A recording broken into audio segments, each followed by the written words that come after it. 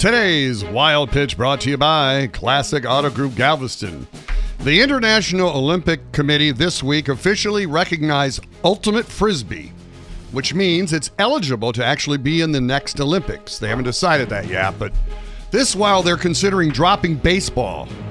That makes a lot of sense. Add more hippie hipster activities. I mean, aren't these really just the same athletes who snowboard? Does Shaun White play Frisbee?